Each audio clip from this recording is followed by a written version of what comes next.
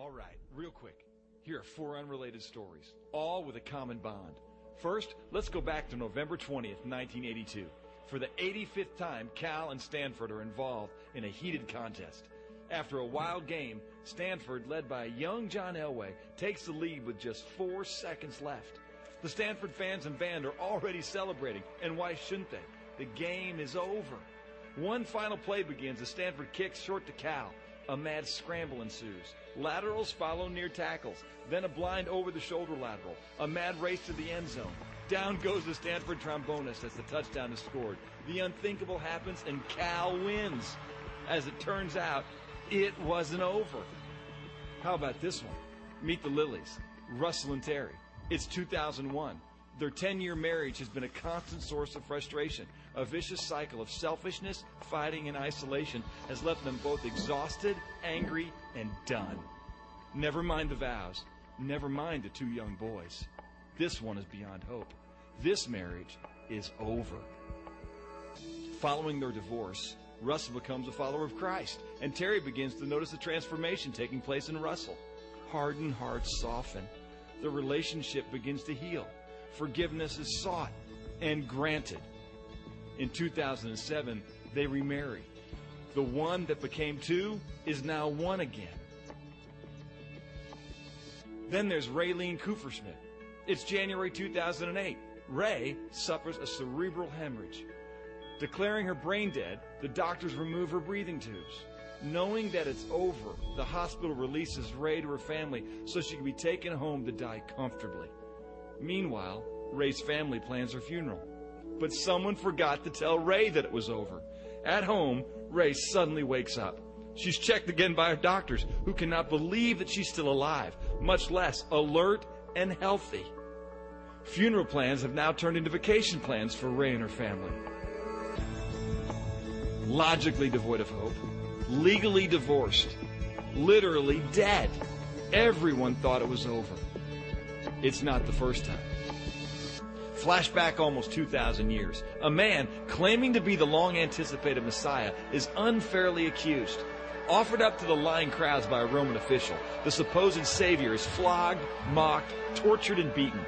He is nailed to a tree and crucified. He dies and is buried. Hopes that he is the Messiah fade away. It is finished. Friends scatter. Disciples hide. Evil celebrates. And for 3 days, it is over. But on the 3rd day, there's an empty grave. Evil has lost its victory. Death has lost its sting. Suddenly, miraculously, the only thing that is now over is hopelessness. 4 stories. 1 message. It's not over, even when it's over.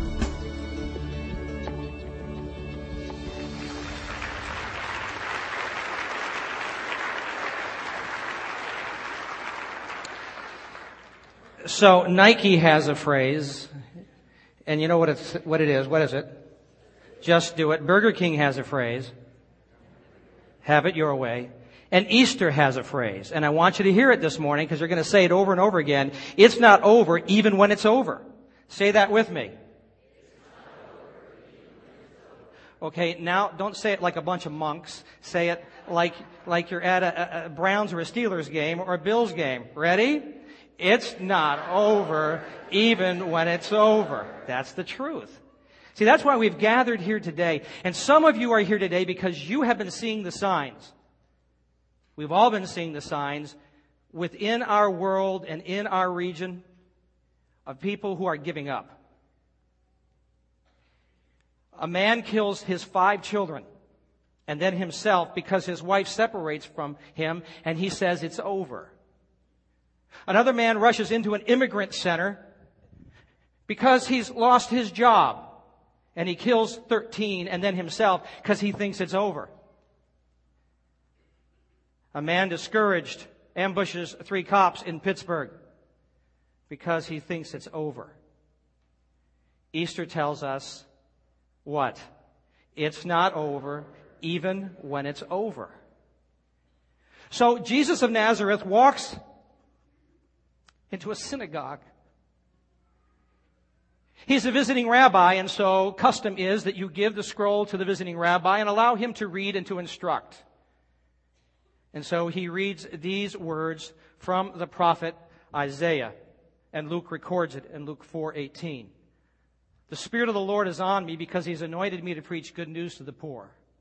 He has sent me to proclaim freedom for the prisoners and recovery of sight for the blind, to release the oppressed, to proclaim the year of the Lord's favor. Then he rolled up the scroll, gave it back to the attendant, sat down, and the eyes of everyone in the synagogue were fastened on him.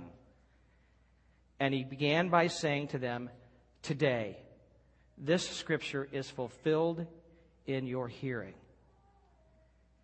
Do you know what he just read? He just read the job description of the Anointed One. They would call the Anointed One the Messiah.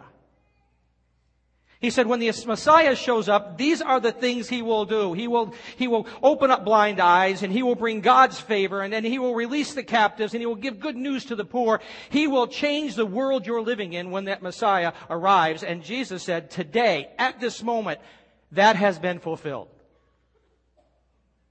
Fulfilled. It's a great word. The original meaning of fulfilled is to cram the net so full that there's no more room. You ever gone on vacation and you pack the trunk? Pastor John, you've got like 300 kids. Do you ever think that you got everything in the trunk and they come back out with more? And then what you got to do is you got to sit down on the trunk to get it to go down, and when you back up, it's bowed out. And you know if you open that thing, it's all going to come springing out. That's the word fulfilled. The prophecy of that Messiah is now packed full with the presence of Jesus. And the power of that Messiah is oozing out of Jesus at that moment.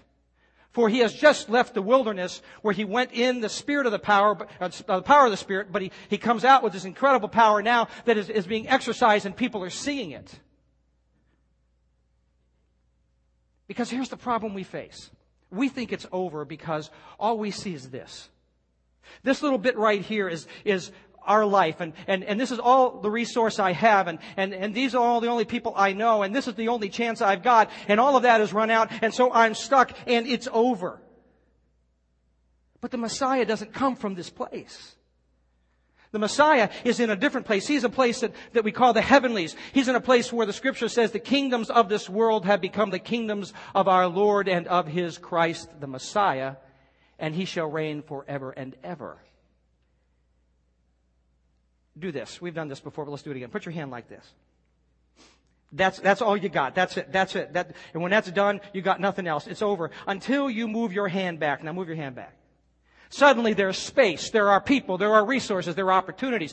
And the Messiah said, when I show up in your life, I'm going to bring you a dimension that you didn't know that was there with power and presence and opportunity, because it's not over. It is not over. But you say, whoa. Friday says you're dead.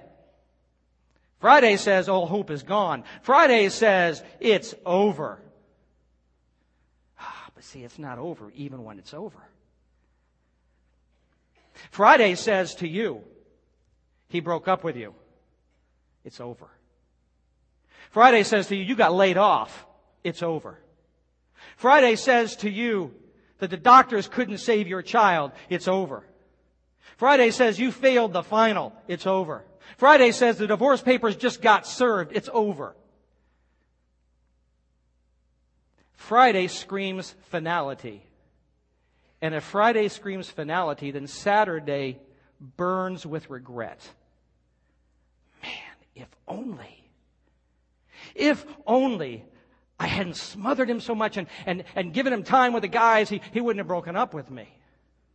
If only I'd gotten a second opinion. If only I had gone to that study group. If only I had worked second shift instead of first shift. If only I would have listened to her all these years as she's telling me she's not happy, and now it's over. If only.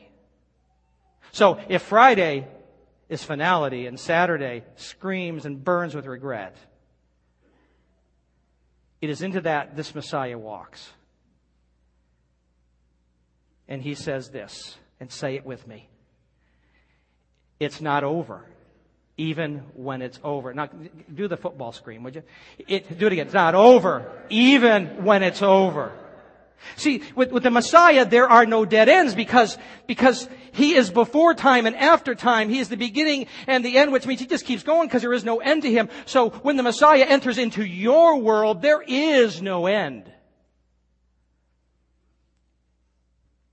He just spent 3 short years creating intense controversy because He kept interrupting assumed endings.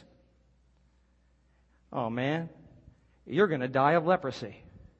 And Jesus says, come here. There. Fresh flesh. Go on. Oh man, you're going to be crippled for the rest of your life. No. That mat you're on, roll that thing up and tuck it under your arm and get on your way. Because it's not over. Oh man. You're never going to have close friends. Nobody likes you. And Jesus says, hey, I'll come have lunch at your place. Come on. And when Jesus is done, you're going to have more friends than you can know what to do with. You're going to always carry that stigma of being demon girl, but when Jesus meets her, soon He says, they'll remember you not for demon girl, but they're going to remember you for the worshiper that I've made you. And oh man, you walk around, loser. That's what you are. And Jesus spends time with loser, and then when Jesus gets ready to leave this world, or this earth, He says, okay, you're in charge of the operation. Go for it.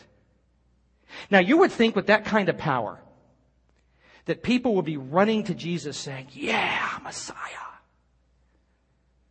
Jesus was walking by the Sea of Galilee, and Peter and the brothers and the gang that worked the ships for fishing were bringing him up on shore. They hadn't caught anything all night long. How many of you fishermen have never caught anything? I mean, at some point you didn't catch something. It didn't work. I know about the one that got away, but you just didn't get it. See, this isn't sport fishing. This is commercial fishing. This is their livelihood. Without the fish, they get no food and they get no sustenance. They got nothing. And so it's drastic because they've got nothing. They fished all night long. And Jesus walks up and says, just pull those back out there and throw over on that deeper side over there. Now this is a carpenter telling these fishermen what to do.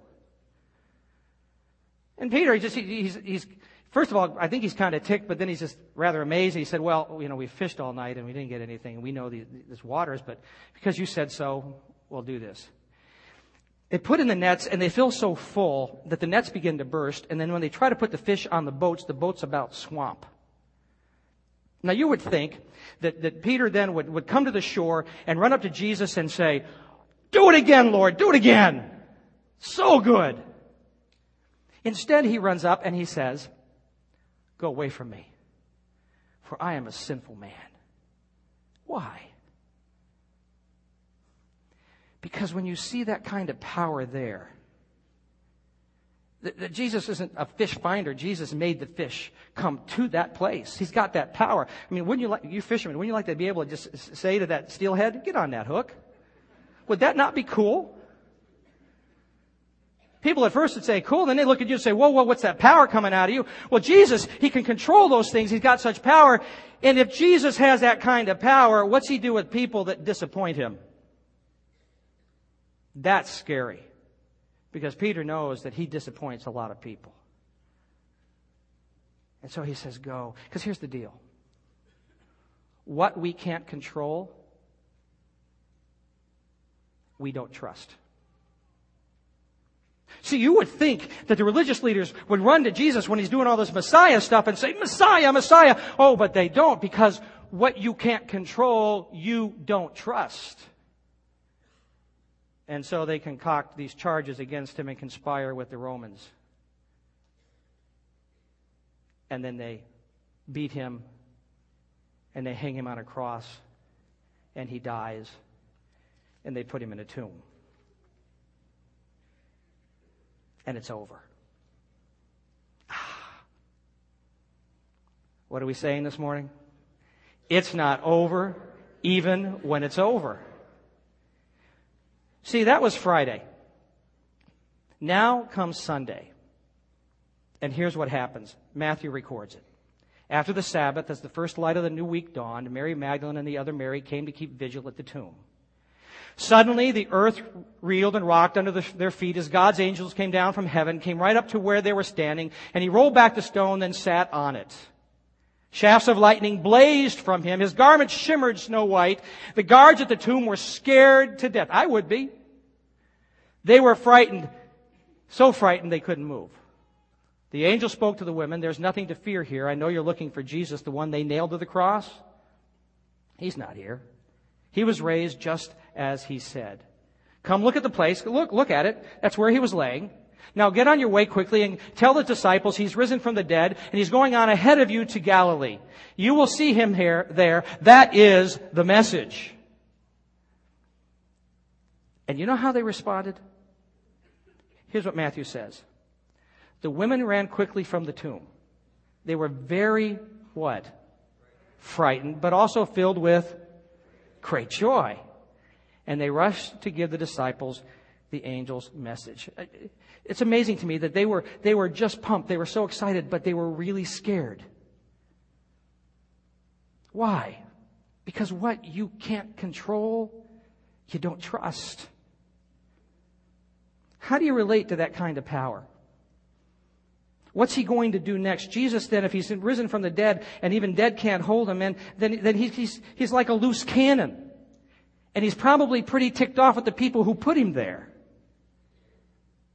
Is he going to just go Incredible Hulk on us and just turn into this green monster that tears down buildings? There's nothing really more frightening than an almighty God with an attitude. So the angels say, give those guys a message. And the message is frightening in itself. The angels say, I'm giving you a message. Here it is. And Jesus says, you can't stop my power. Now see, that's great, but that's scary. Because what's he going to do with that power? So if the angels gave a message, then Jesus personally was a message. And don't miss this. Don't miss this on Easter Sunday, because we talk about the resurrection power, but don't miss what's behind the resurrection power. The angel said, Jesus is saying, you can't stop my power. Jesus is saying, my love is greater than my power. See, they'd messed up. Now what's going to happen to them? How many of you guys here today are married or you're dating somebody? Okay. As you've been married or you're dating, have you begun to discover the power of a woman? It is so scary, isn't it? Sometimes you see that power and you have no idea why it's there and what it's doing, and it just scares you.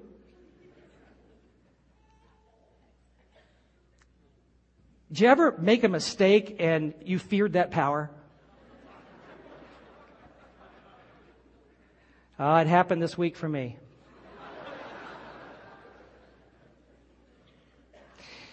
The day it snowed, we have a friend that was leaving town, had to go out of town for about 24 hours, and so we wanted him to drive Pam's all-wheel drive instead of the vehicle they had. So at about 6 a.m. on the day it snowed, we exchanged vehicles. So he pulled his vehicle in our garage. We shut the garage, and Pam and I finished getting ready to go to our separate places of work. And so I wanted to really be nice to Pam, so I went to go get the garage door opener out of the cupboard that most of us have in our kitchen that has everything that we don't know what to do with. You have one of those? Just it all gets cluttered in there. So I began looking, and it's not there. And I mean, there's just so much stuff in there, and I'm starting to pull it down, and I really want to get out of my way. And so now I'm just starting to pull stuff down. I was being real quiet before. Now I'm just pulling the stuff down because I just got to find the garage door opener. So then I yell at Pam and say, Pam, where's the garage door opener? You're supposed to keep it in the cupboard because, I've always told you to keep it in this cupboard so that we'll never lose it because it's got to be in this cupboard. Where is it? It wasn't, where is it? It was, where is it? She said, well, check the junk drawer. So we got one of those too. So I pull out the drawer. It's not in the drawer. So now she comes out. And so because I'm a guy, obviously I don't have good eyesight, so she checks the cupboard.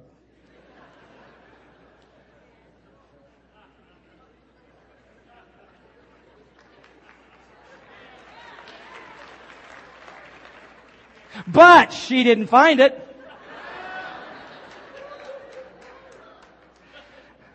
So I said, where could it be? She said, well, check the laundry room. What's it doing in the laundry room? She said, I don't know, because it's not in the cupboard, it's not in the drawer. Check the laundry room. I'll go in the laundry room. I'm looking, and I go, it's not in the laundry room. She said, well, check the garage. Why would it be in the garage? Hey, I should just go look at Country Fair. Let's go look over there. So I look in the garage. I come back. It's not there. So I go back to the same cupboard where I have torn it apart, and she's torn it apart, and I go through it again because somehow it'll appear in there. It's not there.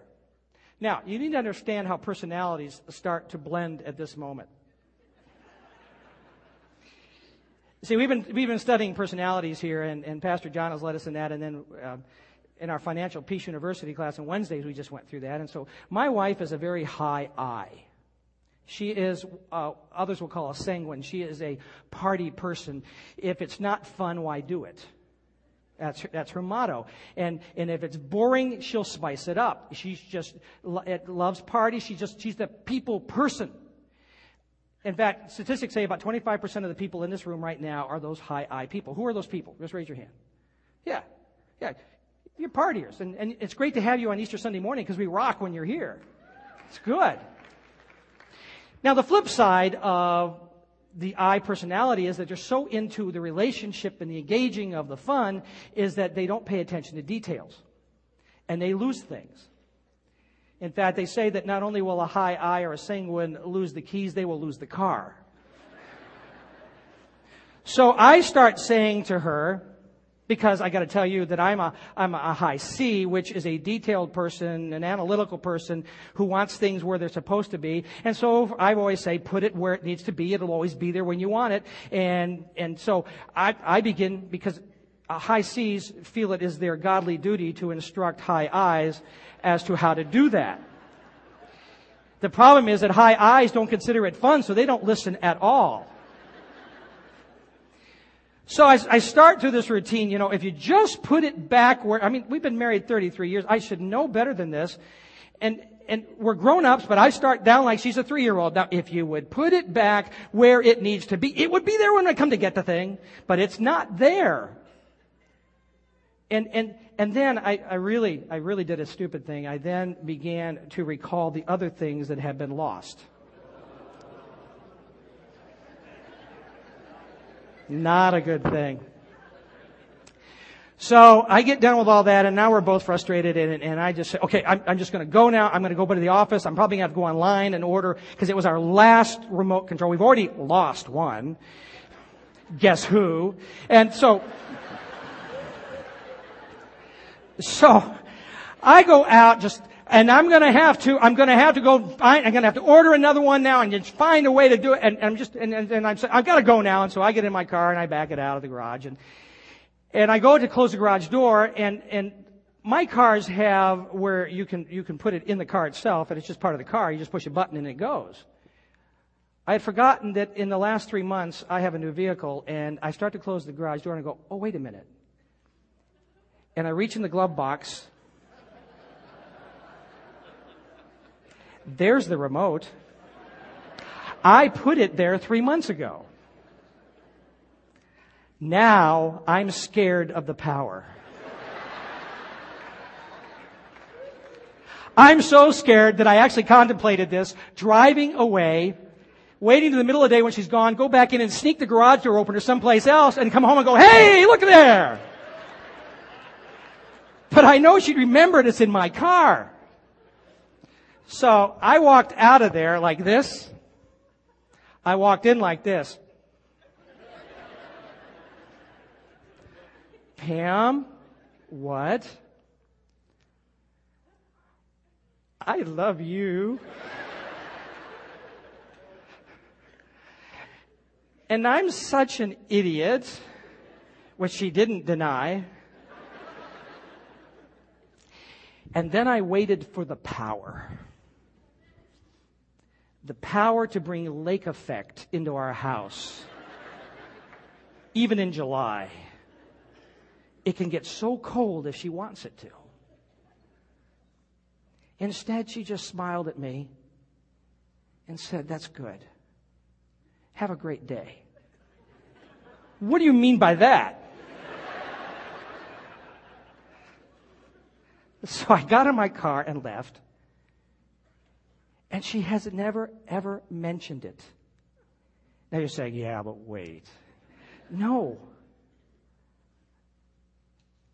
Because what I was reminded of again at that moment is that her love is even greater than her power.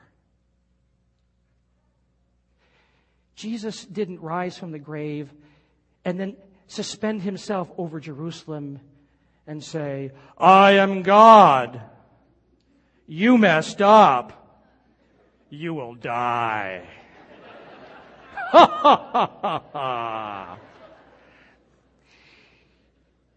He didn't even call a mass gathering. Do you know what he did? The people that felt so bad and even felt so guilty and were afraid of his power, he went to be with them individually. Two guys were walking to a place called Emmaus, and he shows up and they don't recognize him. He just doesn't let himself be seen at that moment in the way that they will recognize. And as they walk, they're so discouraged. They say, "Oh, the Messiah has died." And he says, "But wait a minute, haven't the Scriptures told you this?" And he begins to tell them the Scriptures, and they begin to get encouraged. And then they get to their place, and he starts to walk off, and they say, No, come have lunch with us."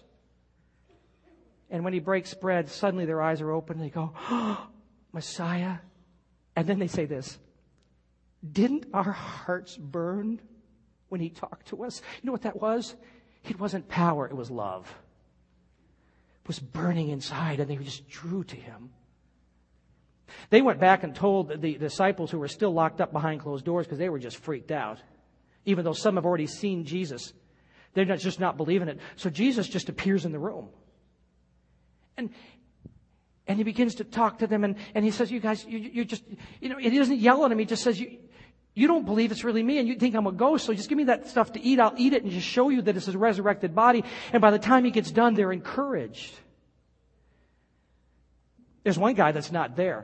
His name is Thomas, and they tell him, and he says, unless I touch the scars, it's not real. He's so skeptical. Jesus doesn't show up again to him. He does, but he doesn't say this to him. "How dare you? You don't believe it." And he doesn't. He just says, Come here. Take your hands and just touch the scars. Come here, right here. Touch the scars."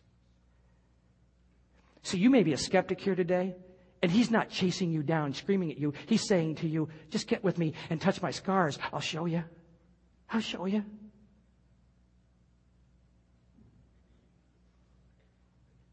Peter had messed it up royal, denied 3 times. Just felt like a failure. And Jesus, instead of screaming at him and saying, "You're scum," or "You're going to be in second place from this point on," he puts together this breakfast on the beach, and with his friends around, he rehabs them right in front of those guys and says, "Okay, I trust you. Go ahead and do the stuff I wanted you to do in the first place." His power will convince you. It will. It convinced 500 people. They saw him. His power will convince you, but his love will change you. So whether you're a disciple, a Pharisee, a Roman soldier, the power, you get hold of his power, it's going to convince you. I'm telling you, it'll convince you. But that love will change you, and that love will always ask you this question. Always. It's always been the question. Do you believe?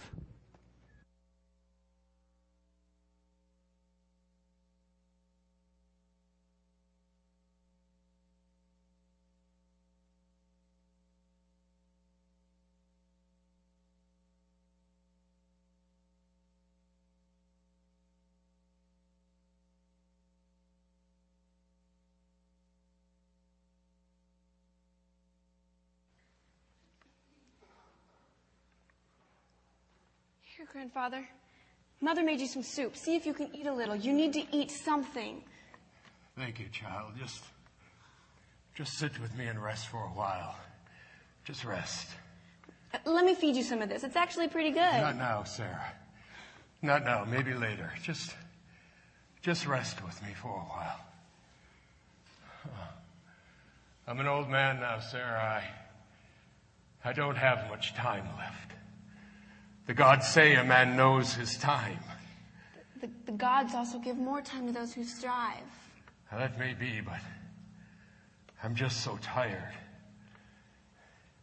Now look, when I'm gone, this estate will be yours. You need to take care of your mother. You now shouldn't make sure... talk this way. It's like you're giving up, and I don't like it. Neither does your mother. So I honor her request, but you must grant me mine. Would you deny your grandfather the chance to speak his mind before he passes and no one remember him again? Grandfather. Who could forget you? A man after his own craft and hard work built the largest villa in Damascus. Grandfather, you are a man It's not the largest, Sarah. And it wasn't just hard work. What do you mean? There's a story behind this villa, my child. A story whose time has, I believe, finally come. Sit down. We moved here, what is it now, 50 years ago? Long before you were born. Grandfather, I've heard this story. You bought the land and then you planted the vineyard. Yes. Because you wanted to grow the best grapes in the valley. No, Sarah. I always wanted to be a soldier. A soldier? Then why didn't you do that? I did. You were a soldier?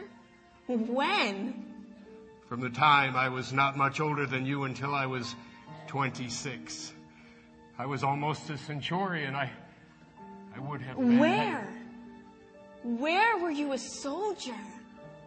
In Judea. I was stationed in Jerusalem. Why didn't you ever tell me this? I'm telling you now. Here, read. Read this. What is this? Just read.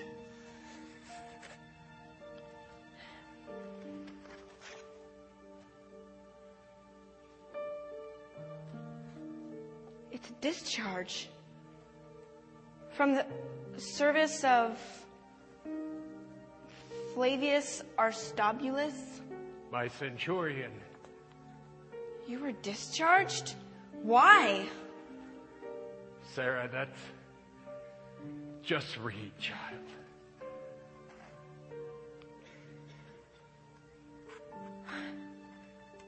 Dereliction of duty.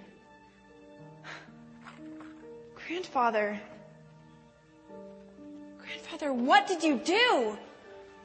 It's a long story. It's a story I've held too long.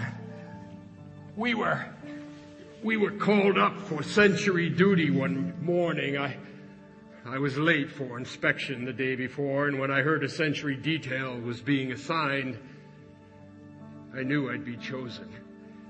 It wasn't that it was particularly hard. No, just boring. We knew we'd be standing in place for a long time. My feet are killing me. Oh, tell me about it. How long do we have to be out here? Till the next shift. 3 hours. This is so pointless. We're standing here guarding a tomb. I've guarded a lot of things before, but never a tomb. I mean, what harm can a dead guy do? The dead guy is not the problem. Oh, I know. His followers might come and steal the body. That makes a lot of sense. Didn't you read the reports? I scanned them. The guy made some sort of prophecy about coming back from the dead. Somebody wants to make sure that doesn't happen. Like we could stop it. Well, we could stop anyone from faking it, as long as the body's here. So the body's like... Insurance. Anybody claims anything strange, we just bring out the body. And how long does this go on for? Till the threat dies down. So you think there is a threat? Hardly. The report said that the guy only had a dozen or so followers. Mostly fishermen, Galileans. And nobody's seen anything of them since he's been arrested. Well, if there's any fishermen out there coming for this body, look out! You'll have to face the cream of the Judean regiment. A well-honed fighting force. A lean, mean, tomb-guarding machine. I guess we're safe now. It's getting cold out there. So you were the... I was the loud one. I thought the whole thing was a farce. Jewish bickering and paranoia. I hated to be called in to wake up their fights, but what could I do? Duty was duty. Besides, I had only 3 hours until sunrise on a new shift. Complaining, well, it just helped pass the time. And that got you discharged? No. No, it was what happened next.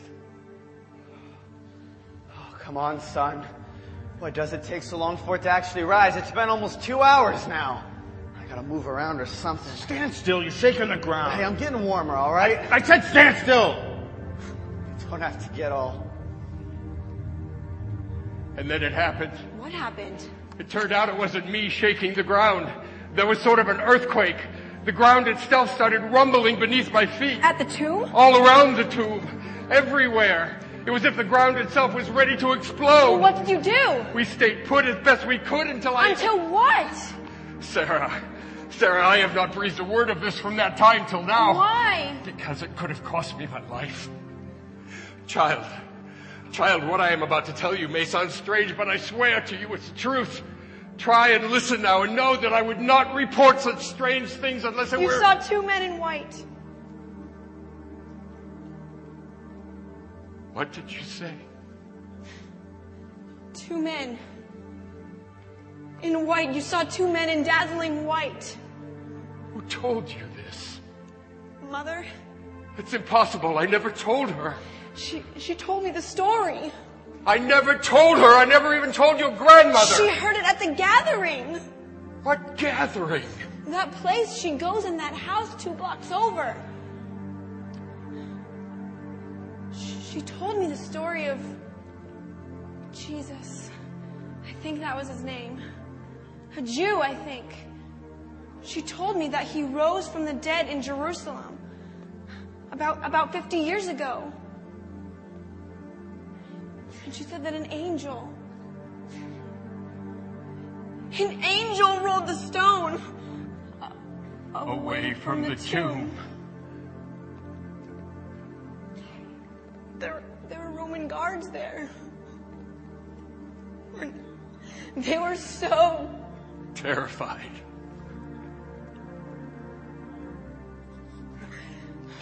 Grandfather, you... Well, why didn't you say something? I tried. Flavius ran back and I told him the whole story. What is this? Oh, wonderful! Now you've really done it. The body's gone! The cream of Judean regiment can't even secure a grave! Oh, this is great! Wait till your commander hears of this.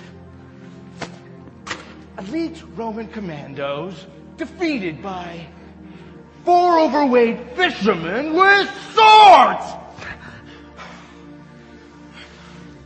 No, sir. It was not fishermen. There was a light.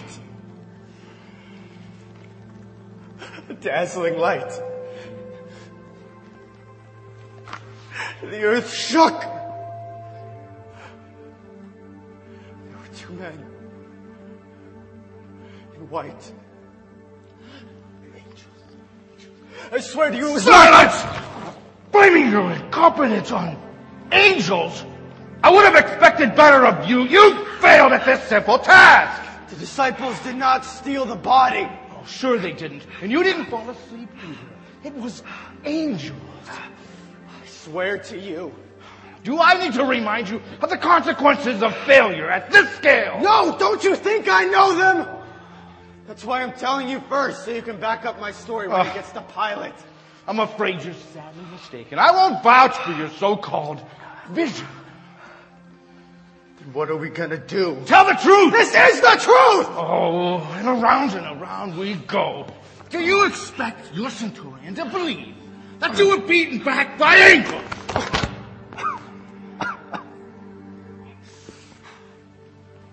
You see, you're in a difficult situation here. You say it was angels. Nobody's gonna believe you. You say it was his followers. You'll be court-martialed and probably executed. Unless what? So we made a deal. We would put out their version of the story, the disciples stealing the body. And when it came time for court-martial, they would pull some strings, get us at least dishonorably discharged, but no threat to our lives. And you went along with that? I didn't want to, but I was trapped. Nobody would believe the truth. And then they sweetened the deal. 2,000 denarii. You disappear and never breathe a word of your angel vision again. Deal? Deal. So I took the discharge and the money. That was more money than I could make in 5 years. And I moved to Damascus for a fresh start. And you planted the vineyard. And I planted the vineyard. And I met your grandmother. And I thought nobody would know the truth until I was ready to tell it. But now I find out everybody knows. Your mother living under the same roof, she knows. Grandfather, you were there that morning. What happened? Is it all true? What does your mother say? She says he appeared to his disciples and then to 500 others. Some are still alive. One was there in Damascus not even 2 weeks ago. Grandfather, you were there. What happened? There was light. There was an earthquake, 2 men in white.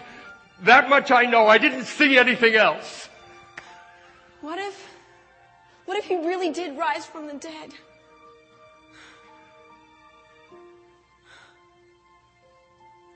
Grandfather, you need to go to that house, that gathering. Tell them the story. They'll believe you. How do you know? Because I've been there once. I can tell. They'll believe you. If they did believe me, they should hate me. If they didn't, I'd just be an old man who heard a story from someone who heard a story. Well, then at least tell Mother. Why? Grandfather, she goes to that house. They worship. They break bread. And they sing. How do they sing? And they drink from this common cup. And they tell this very story that you just told me. But she's afraid to tell you because she thinks you wouldn't approve. She's afraid you'll think she's crazy for believing such a thing. That a man has risen from the dead. And I'm supposed to tell her? I'm the soldier in the story? Her father, the liar? That I'm the one who conspired to cover up the truth? That I raised her on a vineyard planted with dirty money? That her own father lived a despicable life? Yes, tell her that! I told you the truth! I can die with a clear conscience!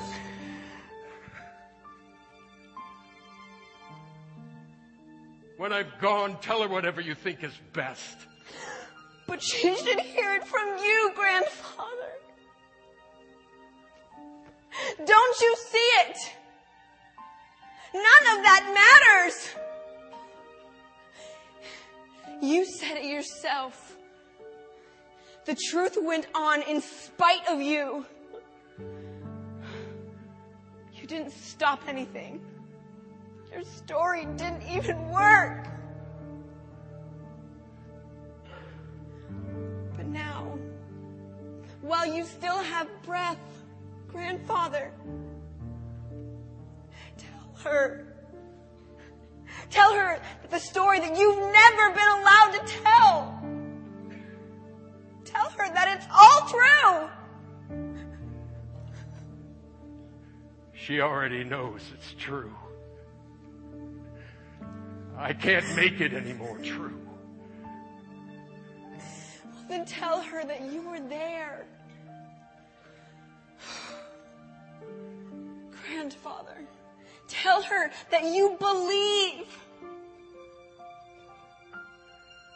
I mean, you do believe, right? Grandfather, you were there!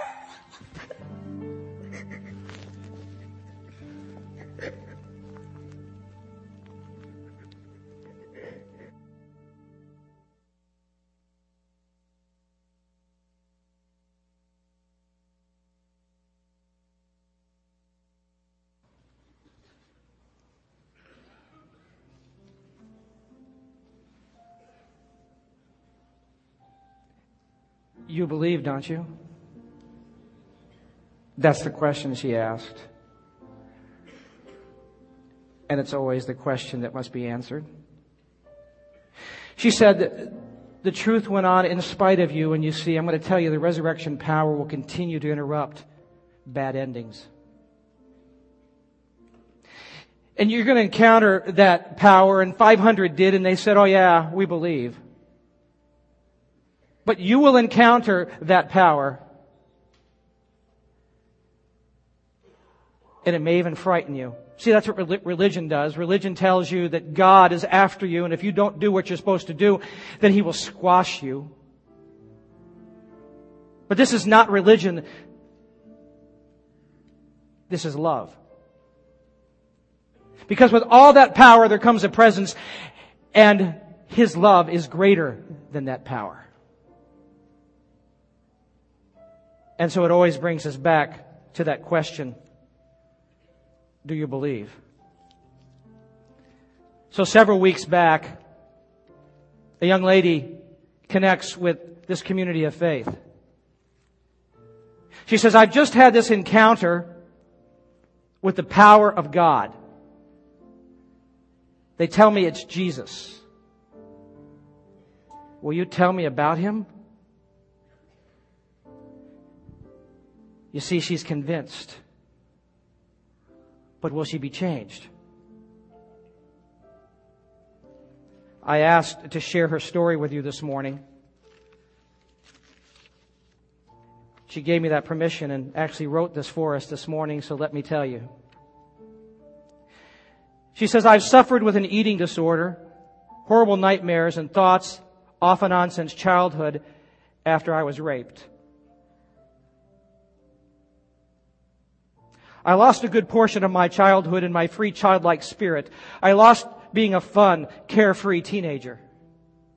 I never went to any dances or did anything outside of school with peers, but instead isolated myself, and instead of being out late getting yelled at by my parents for coming home late, I was there lying in bed crying myself to sleep night after night.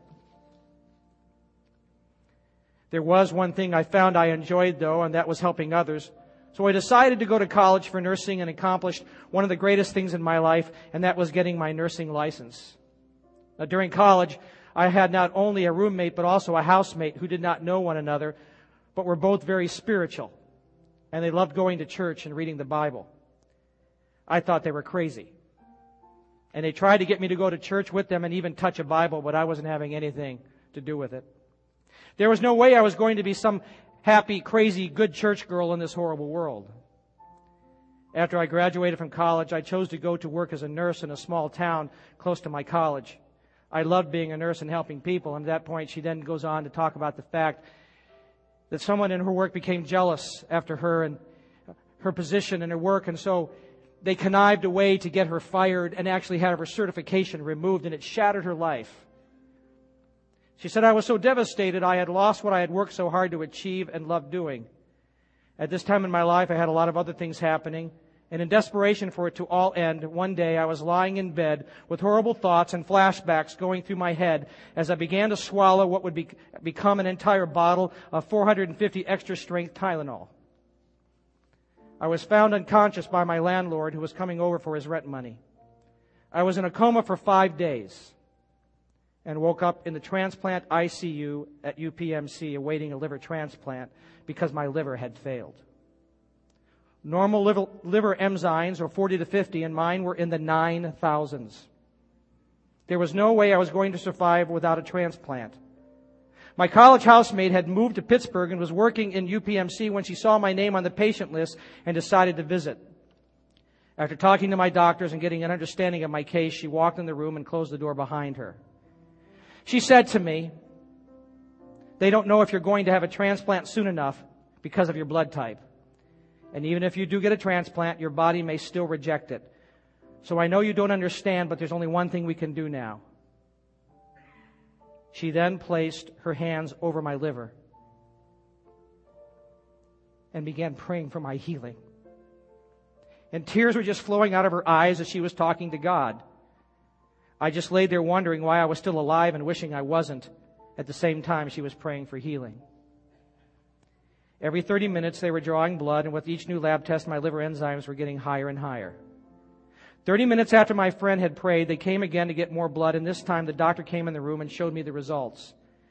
Within 30 minutes from that time, my enzymes went from in the 9,000s to in the 5,000s, which is clinically impossible.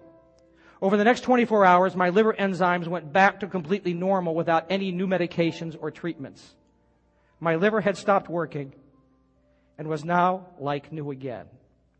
The doctors ordered lab tests every 15 minutes because they couldn't understand and thought the lab was making a mistake.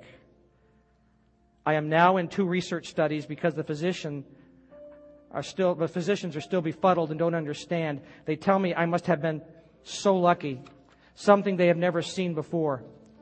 But I know it's something different than luck. God chose to give me a second chance. I now believe because I know how impossible this medical case was. They tried to put me on antidepressants, but I refused because I don't need them once I had God. And this Easter, April 12th, will be my 23rd birthday.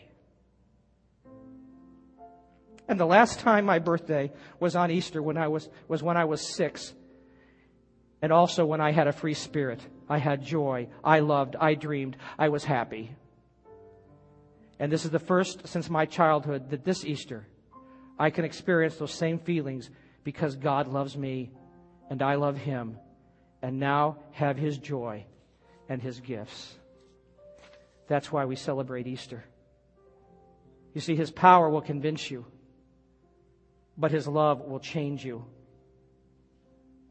That's why we celebrate, because His love guarantees it. His resurrection seals it.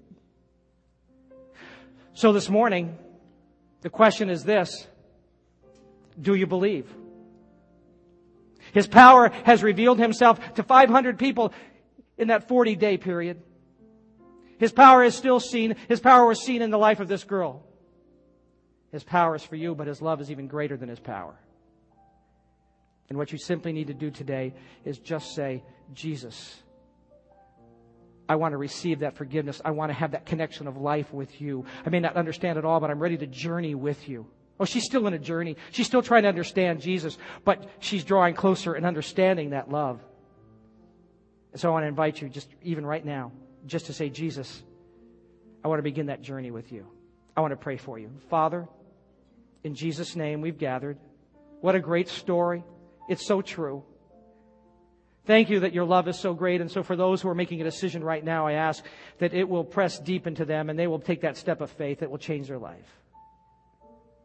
So I give you thanks for that. In Jesus' name. Amen. If this morning you'd like to know more about a relationship with God through Jesus Christ, I invite you to stop by our information desk in the lobby. It'll tell you more about Jesus and that journey that you want to walk. It's a free gift to you, so please stop by and talk to those friends. They'll pray with you and answer any questions you have. I want to also tell you this, that this Messiah that we began to understand today, we're going to study more about him in the weeks to come. So join us on Sunday morning right here at 10 o'clock, and we're going to continue that study of the Messiah. It'll surprise you what he's like and what he wants to do in your life. Now, we have an Easter tradition here. We have an Easter tradition that we declare so that all can hear. And that Easter tradition is that we say Christ has risen, and I say Christ has risen, and you say he has risen indeed. So we're going to make that declaration here in just a moment. And then following that declaration, we're going to have a song of worship and we're going to party. We're going to celebrate. And then you, 25% of you that are partiers, this is your time. You jump in there. So will you please stand? Now, before we get to Christ has risen, he's risen indeed, we got to just say it one more time because this is the slogan for Easter, and especially for us today. You ready? It's not over, even when it's over. Okay, now come on, you can do better than that. Let's pretend like the Cleveland Indians actually have won a game. You ready? Say it with me. It's not over, even when it's over. All right, now we're ready. Christ is risen. Christ is risen. Christ is risen.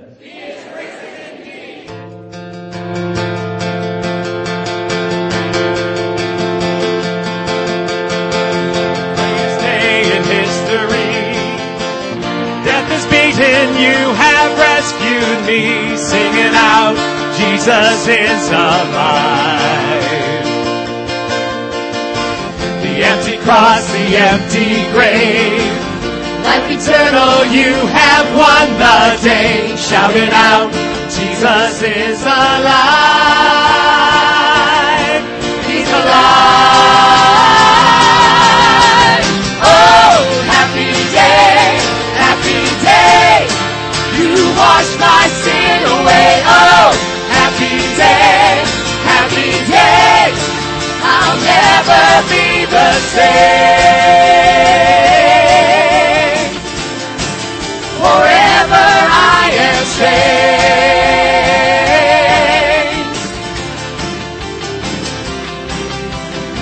And when I stand in that place, free at last, meeting face to face, I am yours, Jesus, you are mine.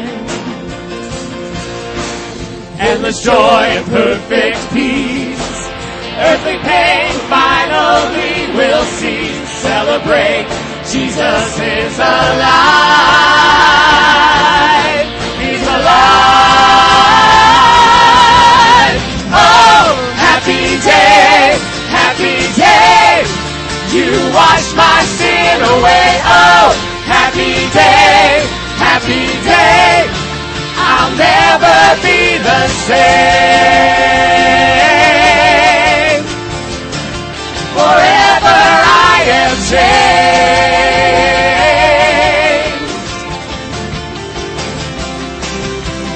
Oh, what a glorious day. What a glorious way. You have saved me. And oh, what a glorious day. What a glorious day.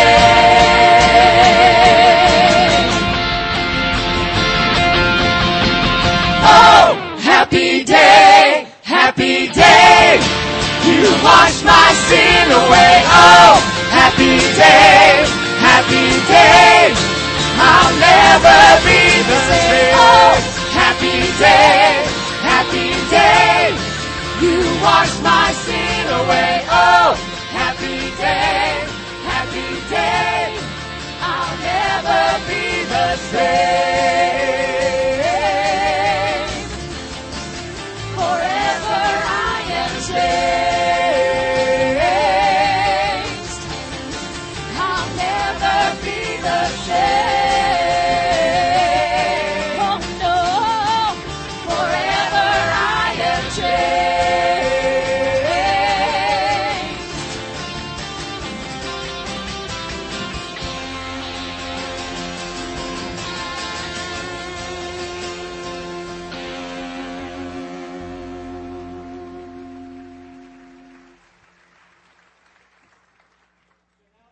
eternal, immortal, invisible, the only wise God, be blessing and glory and honor and power forever and ever. Amen. God bless you. Have a great day.